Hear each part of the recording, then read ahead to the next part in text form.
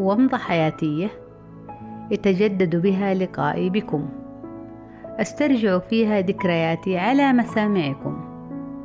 وأجعلها منيرة لي ولكم كومضات جميلة علنا نستنير بها في درب الحياة الطويل.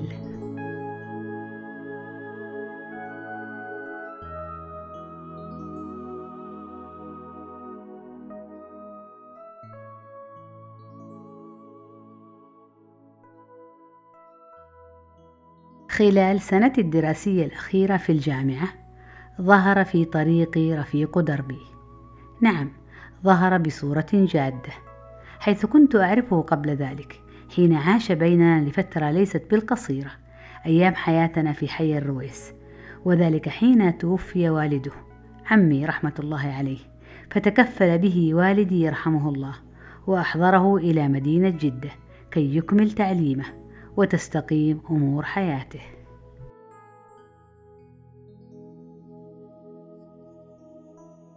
وعندما اشتد عوده وأصبح قادرا على التكفل بكل أمور حياته، استقل بذاته في منزل مستقل غير راغب في البقاء عندنا، ووافقه والدي يرحمه الله على رغبته تلك، ولكنه ظل يأتي إلينا أحيانا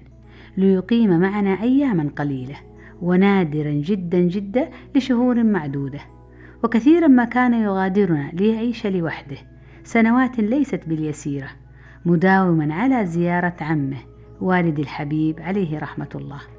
وذلك حين يشتاق لعمه كثيرا أو حين يحتاجه في تسهيل بعض متطلبات حياته، أو عندما يلجأ إليه في أمر ما ولا بد من حله أو مناقشته.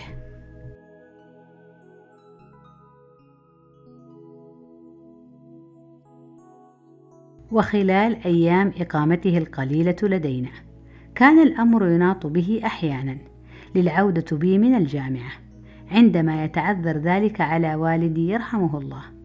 وذلك خلال سنتنا الأخيرة من إقامتنا في حي الرويس، أو خلال إقامتنا الدائمة والتي كانت في حي المكرونة.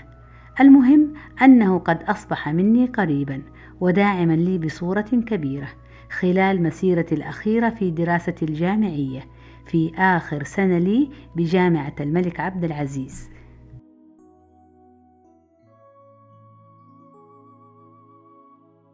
وخلال دراستي للسنة الرابعة في جامعة المؤسس تقدم لخطبتي،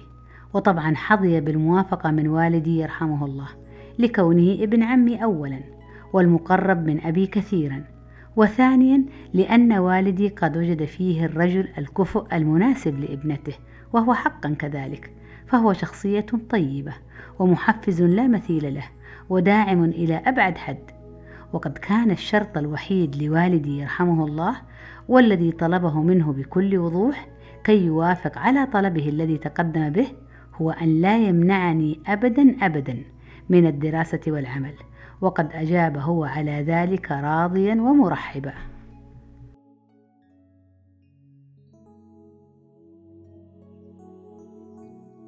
وبالفعل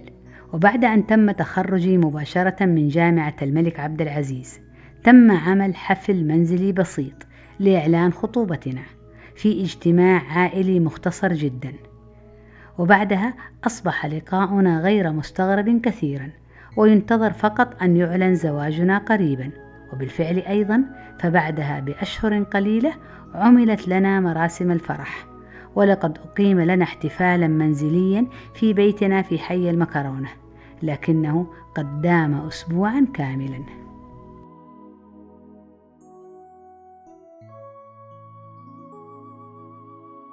نعم، لقد دام الاحتفال بعقد القران أسبوعا كاملا تخلله عمل فرح شعبي بكل مراسيمه المعروفة عنه، وذلك في نهار جميل لم يسبق له مثيل، حيث تم استضافة جميع أعضاء الفرقة الشعبية النسائية في بيتنا لبضعة أيام، وحتى يتم الانتهاء من مراسيم ذلك النوع من الاحتفال المميز والبهيج. وقد كان احتفالا متميزا بارتداء السيدات لذلك الزي النسائي القروي المعروف بجماله الأخاذ، ومن ثم التعبير عن السعادة والفرح وذلك بالرقص البدوي المبدع على أنغام تلك الأهازيج الشعبية الجميلة.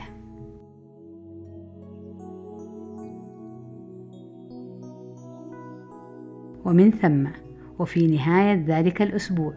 تم عمل الترتيبات اللازمة في ليلة خميس رائعة لإقامة حفل طربي بسيط أعد له كل ما يلزم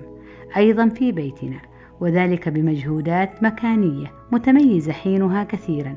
وذلك من نصب الكوشة الخاصة بجلوس العريسين واستئجار مفارس السجاد والكراسي المريحة وجميع مستلزمات الضيافة وموائد العشاء وكل ما يلزم لإقامة ليلة سعيدة ومتميزة.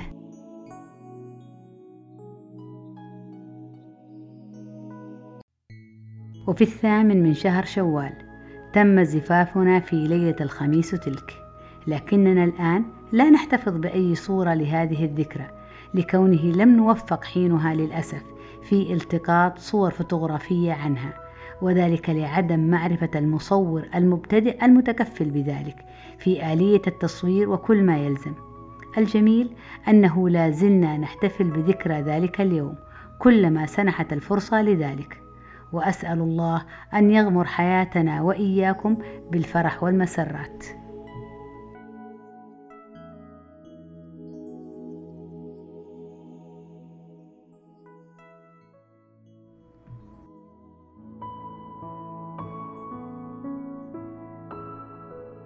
كانت ومضة عابرة